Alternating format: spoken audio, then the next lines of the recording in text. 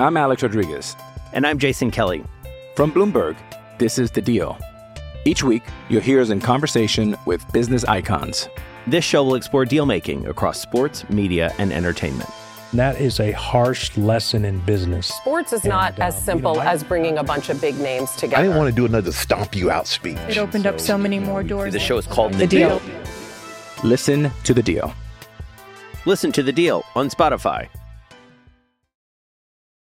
Does Monday at the office feel like a storm? Not with Microsoft Copilot. That feeling when Copilot gets everyone up to speed instantly? It's sunny again. When Copilot simplifies complex data so your teams can act, that sun's shining on a beach. And when Copilot uncovers hidden insights, you're on that beach with your people, and you find buried treasure. That's Microsoft Copilot. Learn more at Microsoft.com/AI for all.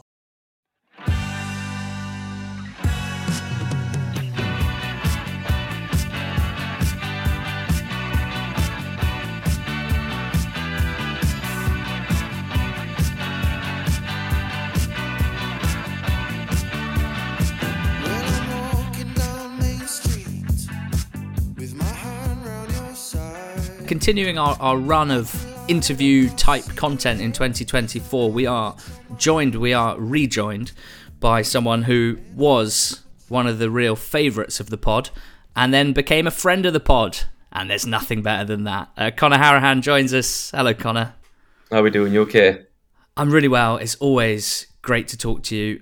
We've been talking about you on this podcast for a number of years, with a brief hiatus when you got a bit big for your boots and played 31 Premier League games. I'm back. I'm well and truly back. You're in a hotel room in Exeter. It's a Monday night when we're recording this. You're taking on Exeter tomorrow evening. So the long bus journey down to Devon? It was actually okay. Set off maybe about 1:30, got here for about 6ish with a stop in there as well for a stretch of the leg. So all in all, wasn't too bad. Obviously, had a game on Saturday, so still a little bit stiff and whatnot off the back of that, especially at my age now. But no, it was quite a good journey down, and prepared and ready to go for tomorrow, really. My imagination when I think about the Derby team bus on the way down to Exeter is you sitting right at the front, quite close to the manager, taking your role as senior member of the team and captain very seriously. I reckon you might have some quite smart reading glasses or something like that. You'd think. And you'll be taking notes on training sessions that you've had over your career that you want to remember.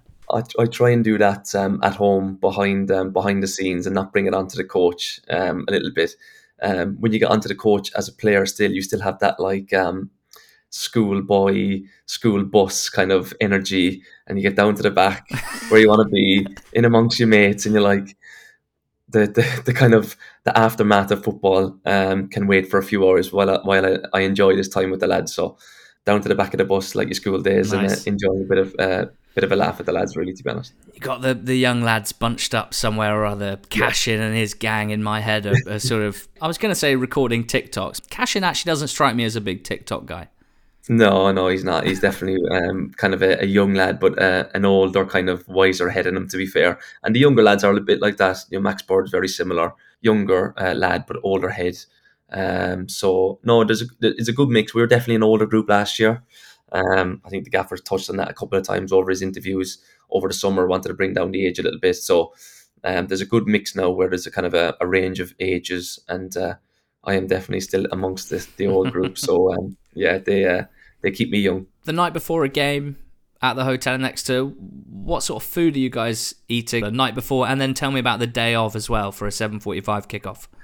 Yeah, so the night before is there'd be stuff like, there'd be soup if you want to start with a soup. There might be like bread and hummus and stuff out if you want to start with something like that.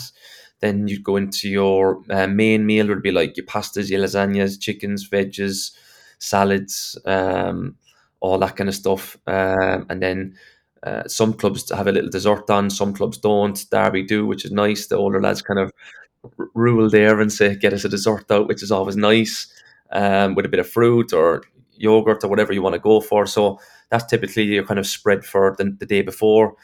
Then obviously, depending on time kickoff, obviously tomorrow now is going to be a bit of a longer day because it's a nighttime kickoff. Start with your breakfast in the morning, anytime between like 8 and 10.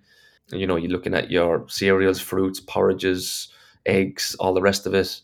And then you have your lunch, and then which is a similar type to tonight's meal, and then pre-match, which is kind of a mixture. Then pre-match is a bit of a funny meal. It's kind of a mixture between, you can go back to have like cereals, eggs, like a breakfast, or you can have like a pasta type dish as well. So your pre-match then is a little bit different, but it's a bit of a long way tomorrow. We don't have too many of these so far this season, where if you're kind of, Derby's quite central, so if you're within a decent couple of hours, you might go around lunchtime and then chill for a few hours. But obviously, with it being Exeter, you're a lot further away, so you've got a bit more hanging around time to do, and kind of more time on your hands tomorrow to kind of fill up.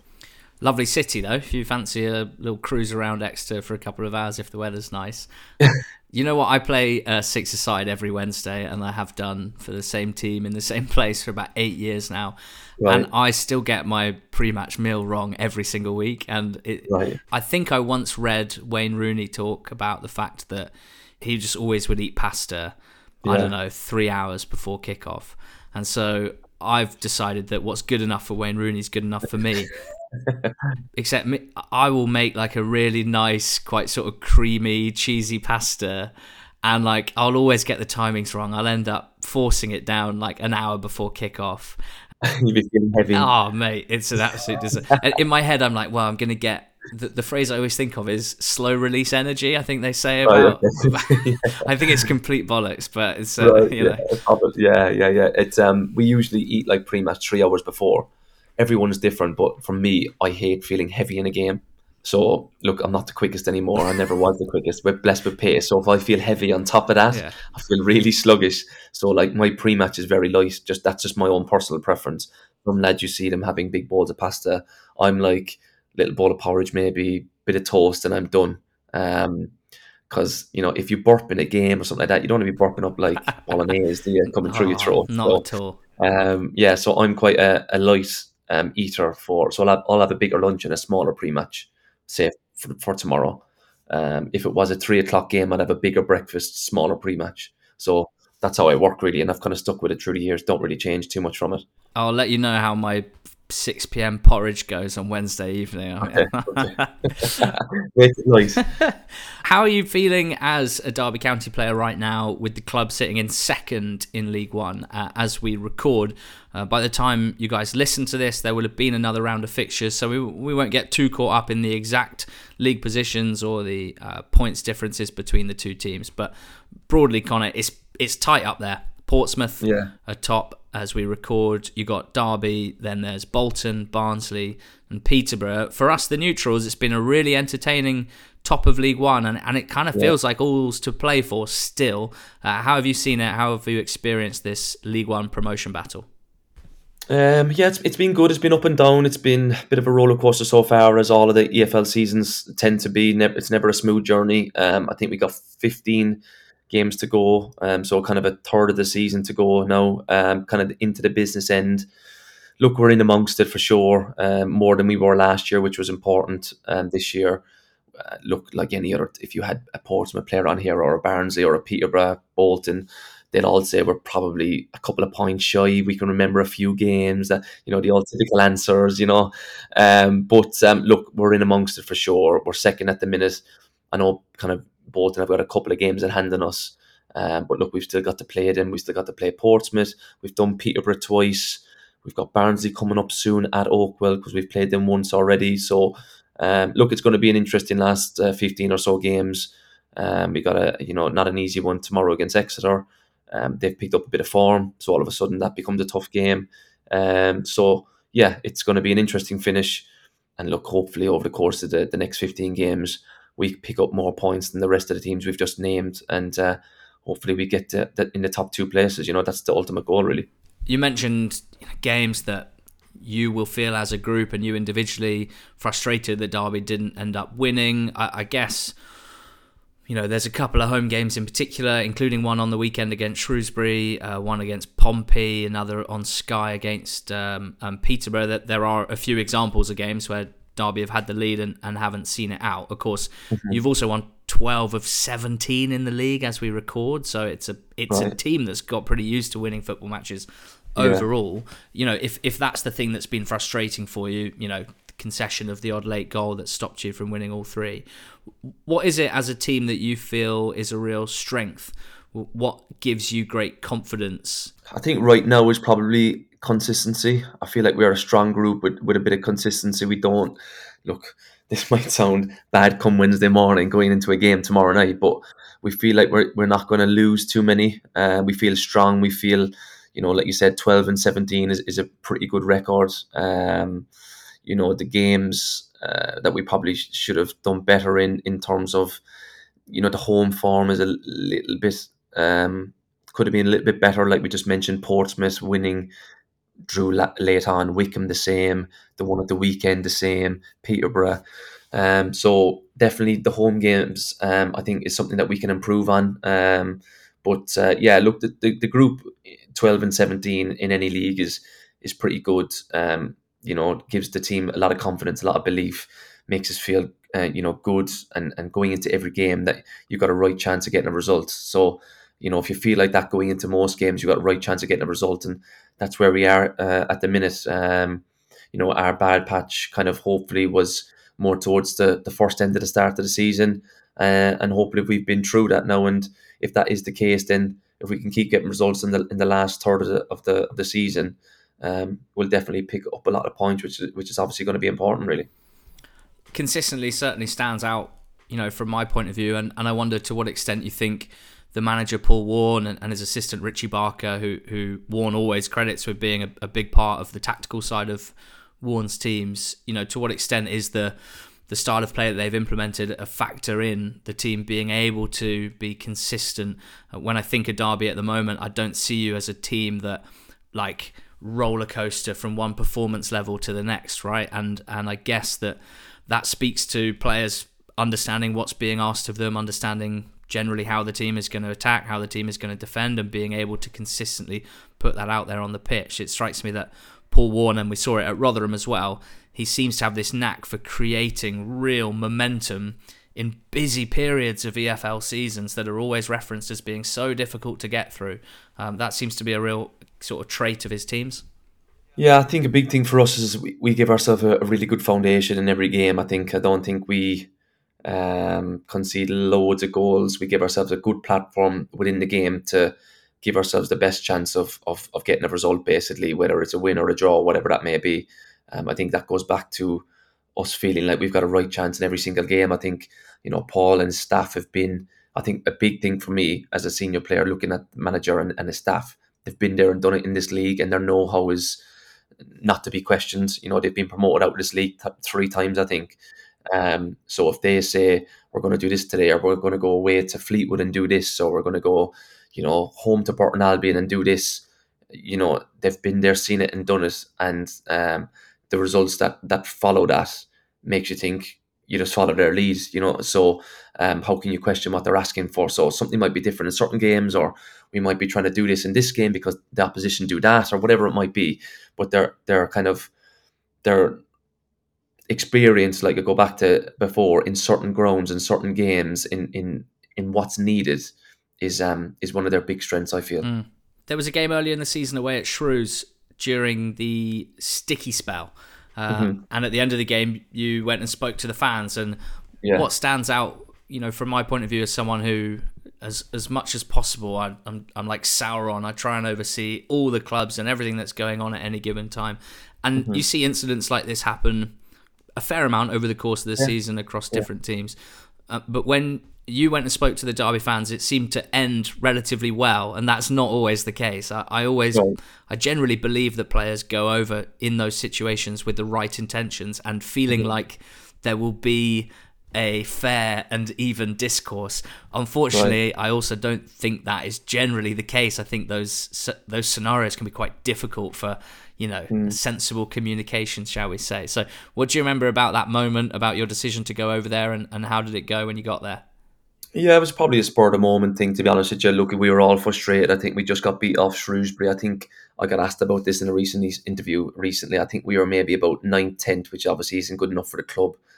The size of Derby in this league. There's no doubt about that.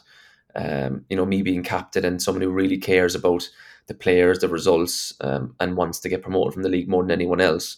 The fans had every right to kind of, share their noise or share their frustration. I've seen it many, many times before. And I just felt, look, a quiet word, and I suppose you want to have a quiet word, but it's not so quiet when you go over to like 3,000 away fans full of camera phones and all the rest of it. But I just felt like a little bit maybe was a little bit over the top, or may hamper the group, or maybe kind of might make the group lose a bit of confidence or belief or whatever. And I just wanted to go over and kind of take charge of it and say, look, we're trying to do our best. It's not from the want of trying and go and win games. We're obviously going through a bad patch. It's so important that we all stay together as one, because you've seen it as just as many times as me. When your fans become disjointed with the group of players and whatnot, it's a real uphill task. It makes it even more difficult to get results. And with the size of this football club, with 3,000-4,000 away fans every game, with 28,000-29,000 at home games, if we can be together as one, and I feel like we are now, because where we are in the league, we can be a real powerful force to help the club get over the line this year. And that was something that wasn't there at the start of the season. Maybe when I went over to Shrewsbury, and I just thought, look, I'll go over there, try and settle things down a little bit, and look, whether it was the right thing or wrong thing to do at the time, who knows? But it definitely hasn't hindered us in any way. That's for sure, because where we were then and where we are now, it's obviously chalk and cheese. So, like I said, I'm not saying that it was because I went over at all, but it was something that I just felt at the time that was maybe needed, just to kind of settle things down a little bit so it didn't hamper the group, really. I'm Alex Rodriguez. And I'm Jason Kelly. From Bloomberg, this is The Deal. Each week, you'll hear us in conversation with business icons.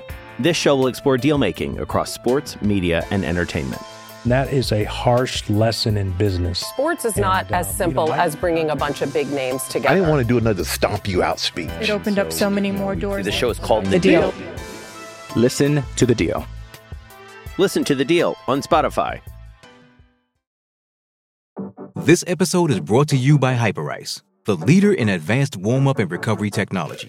They have tons of innovative products, like Venom-heated wearables to help soothe sore back muscles, Normatec compression boots to speed up recovery and increase circulation, and Hypervolt massage guns to improve mobility. Loved by athletes like Naomi Osaka and Erling Haaland. Try them yourself. Get 10% off your order with the code MOVE at hyperice.com. So we discussed that it's tight at the top of League One, but as you know from previous appearances, I like to try and ask current players or managers about the tactical side of the game. We like the technical side of the game, and as fans, we always want to hear as much detail as we can, while understanding that no one wants to give away trade secrets. But just asking you a bit about some of the teams that are in and around you, because it strikes me that each of the current top six have fairly different ways of approaching games. Not all of the formations are different, but generally the sort of overall approach. Portsmouth, I would say, who generally play a sort of 4-2-3-1 shape. They've got Colby Bishop up front, who's been absolutely fantastic, and what a focal point he is. But they've got a nice blend of kind of technical skill in there as well, and they do, their keeper loves to play short and play risky passes in order to start attacks. Bolton in their 3-5-2 shape under Ian Evatt have been that they've been building that for 2 or 3 years now. So I always, when I watch them, it always strikes me that they're so in charge of their own sort of tactical display, and particularly wide rotations is something they use a lot with the wing backs and with kind of skillful outside central midfield players. Then Peterborough are great fun for the neutral, because it's 4-2-3-1 with so much flair and skill and speed. Barnsley 3-5-2, but really high octane stuff. They've had an identity of high pressing and really high energy for quite a long time now, and they've conceded a lot of goals but scored plenty too. And then there's Stevenage in 6th, who are, I'm pretty sure by most measures, the most direct team in possession in the EFL. Just an incredible way of manufacturing moments that suit them, particularly from set piece situations, and using Pierre Gianni to win first contact and it's not just about pumping it long without any idea of what's happening. Everything they do, is done for a reason. And so it must be kind of fun playing in a league like this at the moment, because there are some leagues where particularly the top teams all kind of play broadly the same way. Yeah, no, there's a good mix against different teams. You come up against different tests against some of the teams, definitely for sure. I think when we played Barnsley at the start of this, kind of in the first half of the season, I think they were kind of finding their way a little bit. We had a good result at home against them. We were obviously going to come up against them in a couple of weeks away at Oakwell. It's going to be a completely different animal, where they've kind of found their way, found their rhythm, found their style. We played Peterborough in kind of recent memory. They were a really good side with two really good wingers, rotating side, kind of inverted wingers, cut inside the pitch. Fullbacks go wide and kind of overlap, which gives you a different problem. Bolton obviously possession based, 3 at the back, like you just touched on. Want to keep the ball and play out. So like you said, everyone's got their own kind of style. I think, in my opinion, Peterborough probably gave us the most difficult time. They play out from the back really well, young, energetic, legs in the middle of the pitch, like you said, high energy on the flanks, that cut inside the pitch, and kind of open you up from that point of view. So yeah, it's a complete mix. The quality of the league's getting higher every season for sure, without a doubt. Noticed that when I kind of came back to the league last year. You had your outstanding teams last year in your kind of the top 3, and there was a big gap to the rest. Whereas your top 6 now, I think, even 7, you Blackpool in there, Oxford, of course, are a decent side as well, are very much anyone can beat anyone on their day.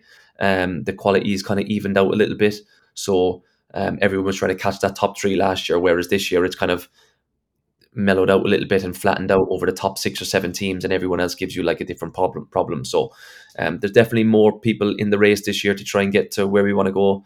So it's going to be an interesting finish to the season. But like you said, everyone's got their own kind of strengths and weaknesses for sure. Is that one of the things that you would dread the most as a player, but as a team as well, when you talk about Peterborough's wide players, and in particular Poku and Mason Clark, when there's real speed and also 1v1 dribbling ability, it's quite difficult to defend extreme width, isn't it? Because there's only so much you can block passes out wide. Also from your position, playing deep in midfield, that's the one where that there's a good chance you're going to get sucked across, because that they're going to come inside and maybe you're going to get dragged across, and what space are you leaving behind? I guess that must be uncomfortable. Yeah, it's uncomfortable, for sure. Pace, power. To be honest with you, when Peterborough came to our place, it probably the first time in a while in this league where I was like, this is like a championship game. You get certain games at the top of the League One kind of table, which you could say this is like a championship game. And Peterborough, in when we played them kind of a month ago, whenever it was like, this is like a championship game. It's quicker, it's faster, it's more end to end. There's more quality. Their players, 3, 4, 5, 6, 7 of them, many of them could easily play in the championship. They're young, energetic, can handle the ball. They come, from a centre midfielder's point of view, the wingers can come into pockets, the fullbacks go outside, the opposite 10 might be off your shoulder, so if you go too far across, they win the ball into the opposite 10 and you're out the other way to the opposite winger.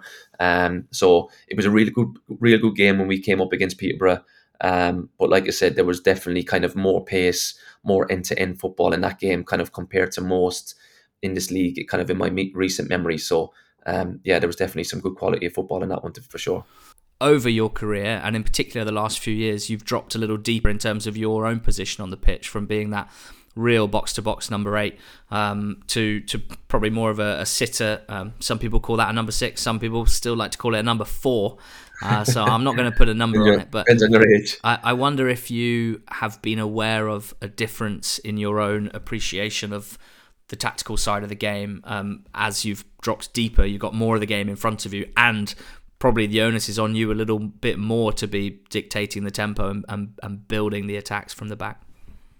Yeah, I think it's something that obviously, look, I'm dipping my toe into at the minute and really kind of focusing and trying to be prepared as best as I can for when that time comes. Look, I was 33 recently, so you're not getting any younger. Look, if you're going into kind of coaching, management, as you get older, you might look at the game differently in terms of the tactical element. You might be kind of speaking to coaches and and picking their brains, but then wondering what you do yourself in certain situations. So it's and with younger people in the group as well in our team, you try and kind of help them along with information and all the rest of it in certain times of the game. Look, it's probably more of a sitting midfielder now, the older I get, and you try and look at the game a little bit more from a tactical point of view to try and help myself out in most cases than any, to see if I can be a yard ahead of somebody else or read the game quicker than somebody else in certain situations, because maybe your legs aren't as quick as they were before. So it's something that I'm kind of thinking about and looking into, and trying to help my own game the kind of older I get on top of that as well, Yeah, recently you and I became connected on a fantastic website called LinkedIn, and which I don't spend very much time on, but I noticed that on there, you're starting to spread your wings a little bit in terms of starting a journey as a coach in particular at the moment, and then maybe as a manager in the future. Tell us about the moment of realization that A, this was something that you wanted to pursue, and B, how you've gone about it since then. I will just quote a post that you wrote the other day where you said, "I started my coaching journey about 4 years ago now and instantly became obsessed with it."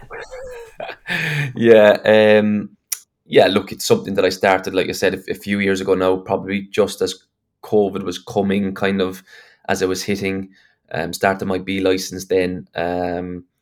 Prior to that, would have taken down kind of, with my obsession and love for the game, taking down notes on certain articles I might have read that I didn't want to forget, because, I love certain quotes or something about the game that I saw, and I was like, oh, I really like that. And then obviously that led into coaching badges. And ever since kind of starting my coaching badges about 4 years ago, it's kind of just taken over really from then. Something that, I'm going into, and the more the time goes on, the older you get, you go into it even more so.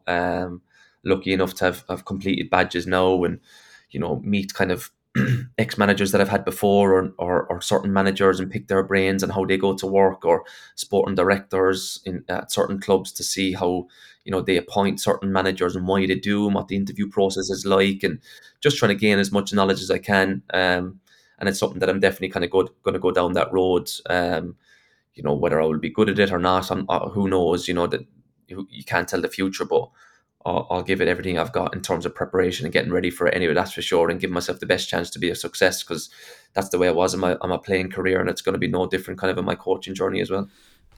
You're doing quite a lot, aren't you, even alongside being a professional player, which is, how's that in terms of schedule? Because I swear, even organising this interview, you sent me 3 voice notes over the last week, and in every single one you were on the way to a session. Yeah, it's a lot, but look, I try to manage it as best I can. I think it goes back to mindset again, trying to cover as much as I can, trying to be prepared as much as I can for when my time finishes. I think the big thing for me that I've noticed in players when they finish, people get into maybe a little bit of spotted bother because they're not prepared, they don't know what to do when they finish. So from that point of view, that kind of scares me a little bit. So me taking on maybe a little bit too much at times is probably drives me that little bit more, because I just want to be ultra prepared and ultra ready in case, an opportunity falls my way or whatever. So the amount I'm doing now probably comes down to that, really, to give myself the best chance of being a success when I finish. Working from loads of different age groups, from kind of your 15, 16s, all the way up to kind of 20-year-olds. So coach a team 15, 16s at the minute. Then there's academy in the Midlands who kind of pay for education and full-time football, and they're kind of like a Nike Academy. So I do them on a Wednesday morning on my day off.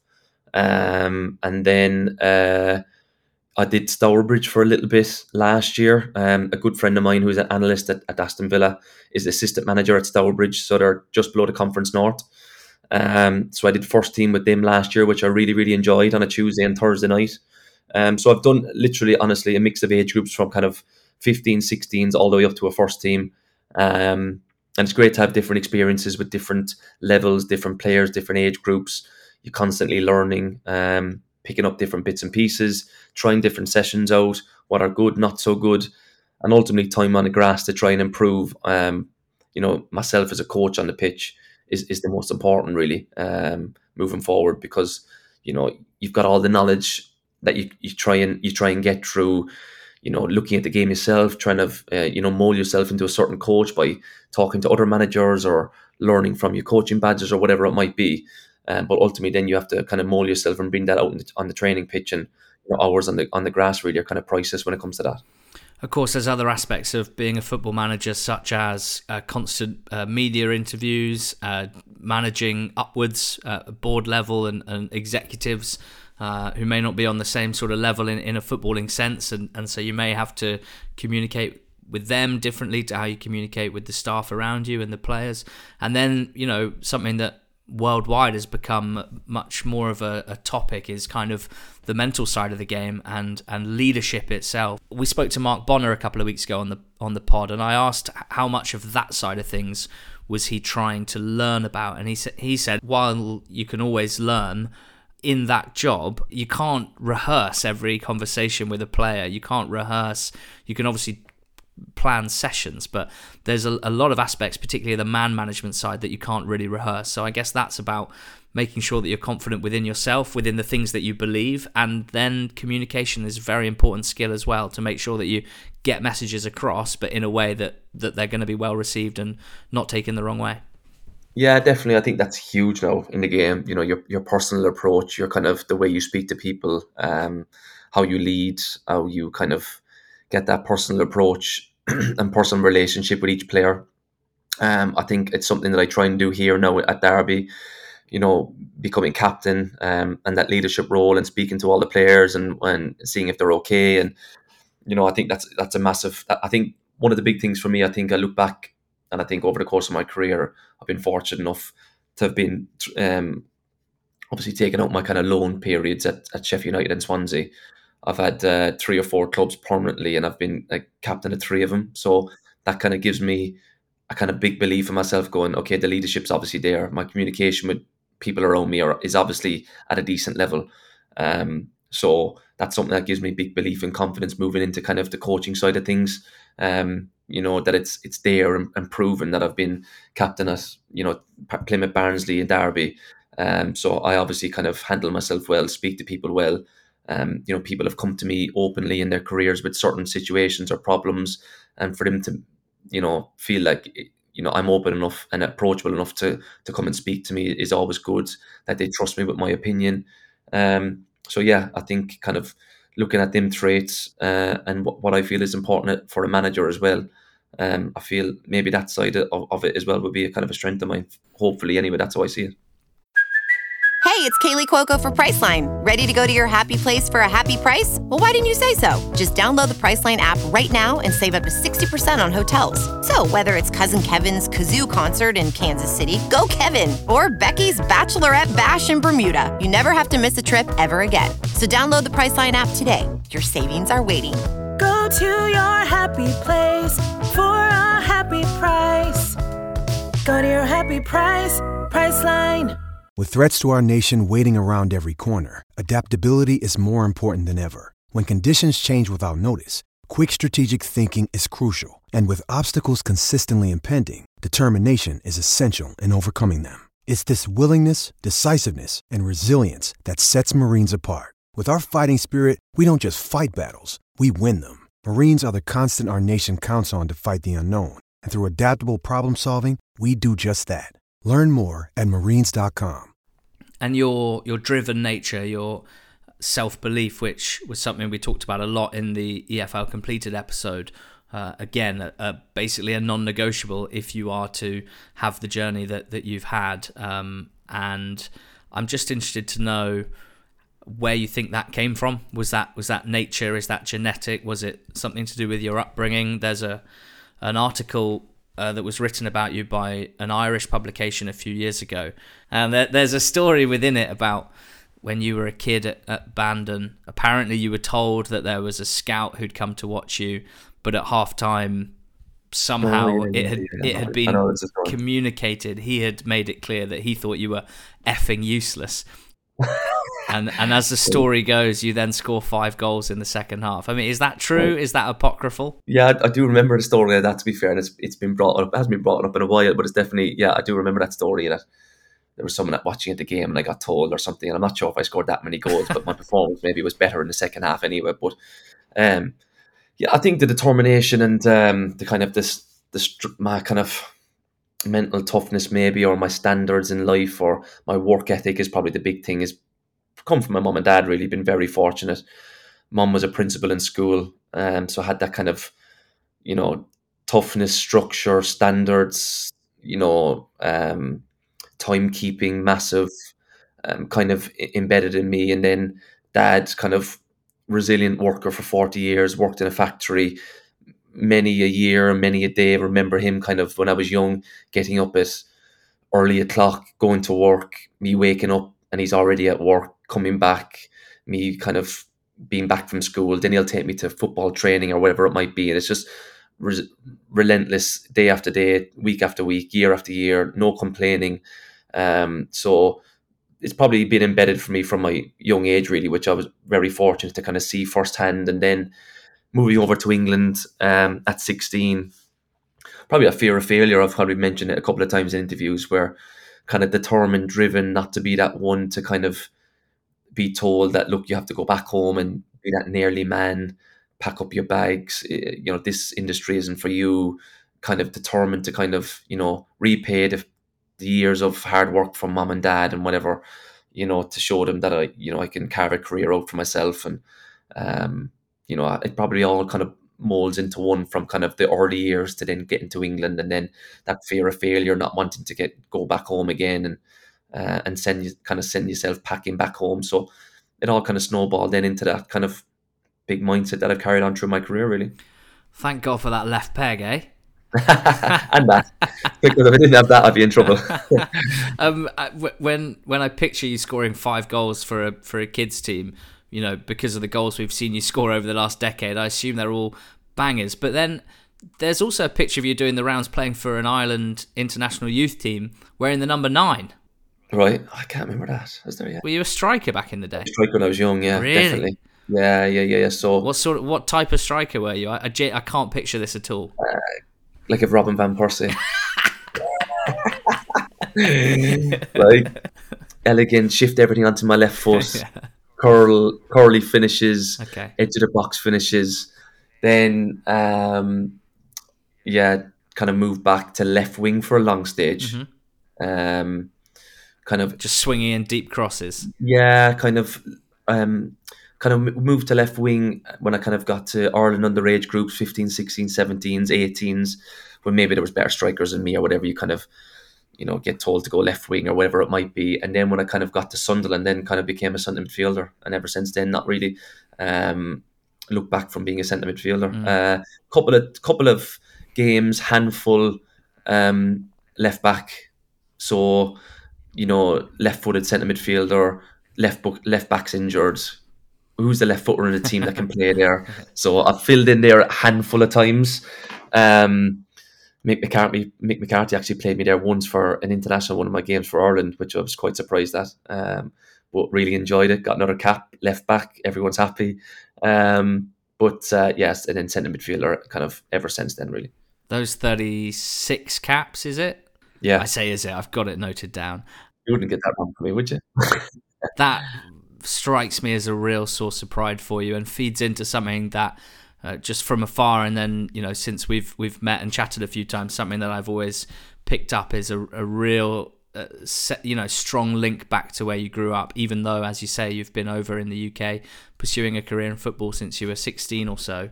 Bandon, the place you grew up, and West Cork more broadly as the region. I think you were the first person footballer from West Cork to play in the Premier League. Are these big things for you? And how can you stay connected to somewhere if you are living abroad for such a long time? I think the Ireland thing, touching on that first, I suppose, 36 proud caps, hugely, proud of that. To score for Ireland as well is amazing. I would have been gutted if I kind of, notoriously kind of nicked goals in my club career and never kind of scored for my country. So delighted to have scored a goal as well. Should have had more, if I'm being honest with you. Out of 36 caps, can remember a couple of chances that I missed or whatnot. So should have maybe a couple more. I think the big thing with the Ireland one is, as much as I'm proud of my 36 caps, never qualifying for a major tournament was probably a big disappointment in my career. That it's something that I never got to do. I just came into the squad kind of after the 2016 Euros when Ireland qualified for that. So then I kind of came in the next batch. We got to a World Cup kind of playoff against Denmark. We got beat in that, and that's the closest I got. Had a Euro semi-final playoff, but lost in the semi, so never quite got to the real last game. Whereas the Denmark game was the last game playoff. So that as much as the Caps are hugely proud, would have loved to have got to a major tournament. So yeah, that's something that I would like to have done. But look, you can't go and achieve everything, I suppose. And then obviously, look, well connected back home. I suppose that comes from family living back home. Love going back in the summer. For a couple of weeks, going back and seeing friends, family, love going back and seeing, familiar places and familiar people and familiar faces and all the rest of it. So, and I've got a couple of close friends who come over to me over the course of the season as well to watch a game now and again. So that's great as well. So kind of not forgetting your roots and doing certain interviews or favors for certain people or getting tickets for people that might want to come over. And I think the big thing for me was the amount of Irish Aston Villa fans when I signed for Villa was huge. Villa being such a big club, they had a big kind of Irish connection in the kind of 90s, 80s, with a lot of Irish players, Paul McGrath, Steve Staunton, to name a few. There'll be many, many more as well. So that connection was huge and something that I loved as well. So all in all, yeah, love going back home to Cork when I can, and summer's kind of my main period to go back when I can and bring the kids home. Wife goes there as well, so it's amazing. Really, it's something that I look forward to every summer. Is Cork City your team in the League of Ireland? Yeah, it would be. Up and down kind of years. They do okay for a couple of years, then they get relegated, and they don't just kind of sustain that consistency, which is kind of disappointing. Cork being a big city in Ireland, second biggest after Dublin. They should be kind of in and around the top half of the Premier League every season, but sometimes not so well run clubs, money problems, get relegated, then you come back again and you build up a kind of a base and a platform to try and achieve something again, and then get into more troubles and then they get relegated again. So it's been up and down for years, but like getting to a game when I can. And they play summer football, which is good. Yeah. So their season goes on over the course of the summer when I go home. So I like to get to a game when I get back. Yeah.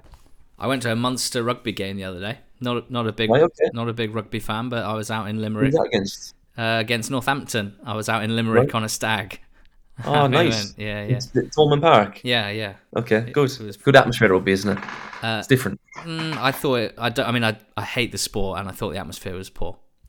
Or no, in terms of like the actual like feel good factor, people mix. You can have a drink. Do you know what I mean? In terms of not the atmosphere of like the actual crowd, it's chocolate. They don't like while the game's on.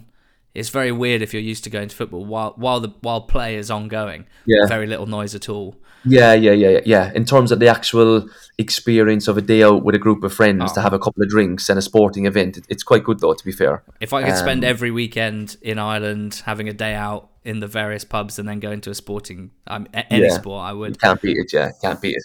But you know what? Rugby's actually one sport that I've never been not a huge fan of, but like never attached myself to, like players, names.